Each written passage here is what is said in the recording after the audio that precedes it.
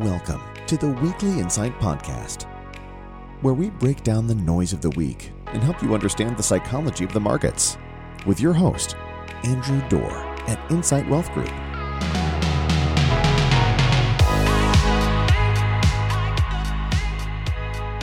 Good morning, everyone. Welcome to the latest edition of the Weekly Insight Podcast. I'm your host, Andrew Dorr. Thank you for joining us.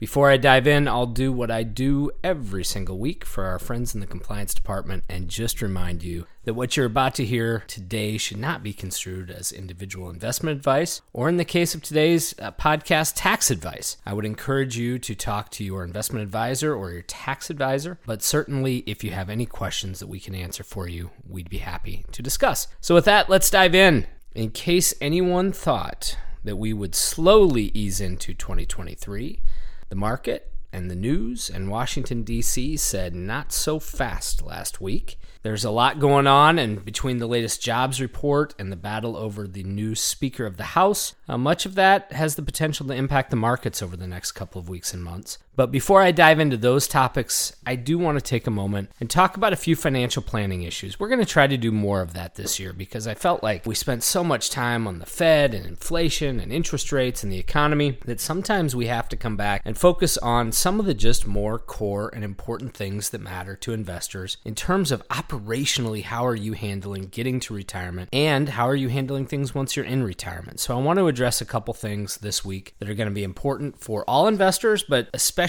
some of our investors in Iowa, where we're located. A lot of you listening to this podcast are listening in Iowa, so there's some Iowa-specific stuff I want to address as well. First of all, I want to talk about Secure Act 2.0. We have talked about this before. I did a podcast on this a couple of weeks ago, but it is now law. So let's just dive into a couple of the highlights here so that you are paying attention to it as we go into the new year. First of all, they did change the date at which required minimum distributions are going to start in IRA accounts. So you may recall that the Trump administration and Congress raised that number from 70.5 to 72 a couple of years ago. In Secure 2.0, they have changed that again. They have ramped it up. So if you are already 72, you're stuck with that 72 date. But if you turn 73 at any point in 2023 or later, your RMD age is now 73. But stretching this all the way out a decade from now, in 2033, so if you were born in 1958 or later, if you turn 75 in 2023 or after that, your RMD age will now be 75. So that is important when you think about your retirement planning. They also changed the way RMD works for Roth 401k accounts. So there was a discrepancy. Roth IRA accounts, so remember, these are accounts that you've already paid the taxes on, and you won't pay further taxes. Roth IRA accounts, there has never been a required minimum distribution. You could leave that money in there until you died. But in Roth 401k accounts, there was a required minimum distribution. Congress has now changed that and trued up the difference between IRAs and 401ks. For Roth accounts, there will be no RMDs for Roth 401ks. Additionally, they changed RMD penalties. I hope none of you have ever experienced this. If you're a client of Insight Wealth Group, we work very, very hard to make sure you do not forget to take your RMD. But if you do, in the past, the penalty was a 50% penalty. So let's say that you had a $50,000 RMD due and you forgot to take it, you would owe a tax penalty of $25,000 to the IRS. That's a big deal. So they changed that law. They reduced that penalty from 50% to 25%, and then reduced it even further to 10% if the, quote, error was corrected in a timely manner. We don't know what timely manner means yet, but it is a good sign. So for those of you at Insight, we'll continue to work with you to make sure it's not an issue. But if you do make an honest mistake, the penalty for making that mistake just got a heck of a lot less. And then the final point I want to make, there's a lot to go through in this legislation, but the final one we'll tackle today is that they did create some portability for 529 plans. One of the concerns I hear from clients a lot is what happens to our 529 money if we don't spend it all on education expenses? Well, Congress has supplied a partial fix for this. Going forward, any 529 plan that has been funded for at least 15 years will now be eligible to roll the funds into a Roth IRA. However, there is an aggregate lifetime limit per beneficiary of $35,000 that can be rolled into a Roth IRA. But that's a nice tool and something that gives us a little bit of confidence about what we can do with those funds after maybe our kids are done with college.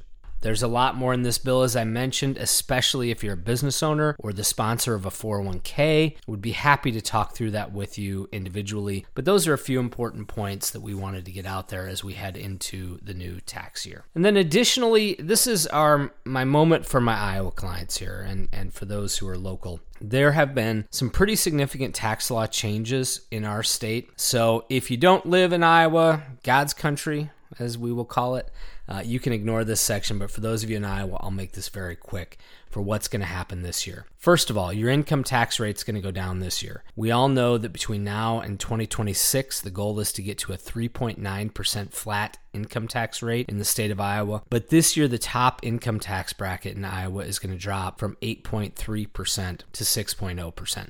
So that will be a nice little benefit for our Iowa clients. Additionally, 2023 is the year that retirement benefits become tax-free for our Iowa residents. It's a pretty significant boost for retirees in Iowa. So if you're over the age of 55 and you're taking any distributions from a retirement plan, so that'd be an IRA, a 401k, a 403b, a pension fund, an ESOP, any of those benefits now become Iowa income tax-free.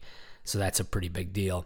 And then additionally, for our Iowa clients who maybe are retired farmers or own farmland, if you're no longer actively farming the land, but are generating income from the farm, typically through lease income, and you're over age 55, that income is also going to become tax-free. So it's a pretty big deal for our Iowa clients that are over age 55. Would encourage you to reach out to your tax advisor to figure out how this might affect you. As always, our friends at Insight CPA, Scott Manhart and his team would be happy to address this with folks as well. So let's move on to the other big issues of the week, because I think there were really two. The first was the speaker battle. We all watched this process happen. It was finally Saturday morning in the early hours, I believe on the 15th or 16th ballot, that Kevin McCarthy was elected as the Speaker of the House of Representatives. Much debate can be had on this topic. I am certainly not here to talk about politics, but I do think we need to understand what this battle in the House of Representatives may mean for your portfolio. Because we all knew heading into this year that a divided Congress, which is what we have, Democrats in control of the Senate, Republicans in control of the House, Democrats in control of the White House. Anytime we have divided government, that has significantly lessened the legislation moving to the president's desk. And as far as the market is concerned, it's historically been a pretty good thing. Anytime Washington's not getting anything done to change the rules of the game, the market has enjoyed that. But I think what's notable about the speaker's battle is that the division in Congress just became noticeably more pronounced. Love it or not, and I know there are some of you listening to this that love it, and I know there are some of you that are listening to this that hate it, but the 4-day battle to elect Speaker McCarthy produced a number of concessions to the House Freedom Caucus that are going to make it more difficult for the House and the Senate to pass bipartisan legislation. The list of those supposed concessions is long. Some of them won't be hashed out for a while, but they include things like membership on the House Rules Committee, changes in how many members it takes to call for the hiring of the Speaker, how appropriation bills are handled. There's a whole lot of things happening there. But there is one concession that causes me and our team here a little bit of concern. How is the debt ceiling going to be handled? It's widely understood that the Freedom Caucus demanded, and McCarthy conceded, that there would be no increase in the debt ceiling without cuts to future spending. Now, I understand that motivation. Our $32 trillion in federal debt is unsustainable. And by the way, it's a number that's up over 50% from before COVID. But we've talked about this before, and I want to reiterate it. The debt ceiling is about spending already agreed to, an area where Republicans are just as guilty as Democrats. The debt ceiling is a question of, will the Treasury Department be allowed to borrow the money necessary to pay the bills that Congress has saddled them with? I understand everything in Washington is about leverage, and the debt ceiling extension does give conservatives leverage to negotiate for what they want. Future spending cuts. But the risk of not extending the debt ceiling, it's twofold, and I think it's important to understand. The first risk is that we'll shut down the federal government.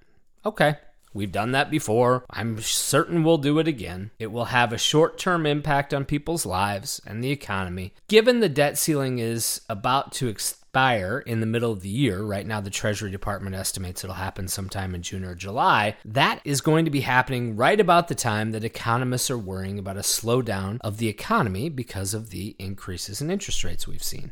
It would not be an ideal time to shut the government down, but it also probably wouldn't drastically change the economic outcome for this year. The second risk, though, I think is much more important, and that's an impact to the credit rating of the United States. The one constant for the last 247 years has been that the full faith and credit of the United States means something. We're basically, we're the Lannisters from Game of Thrones, right?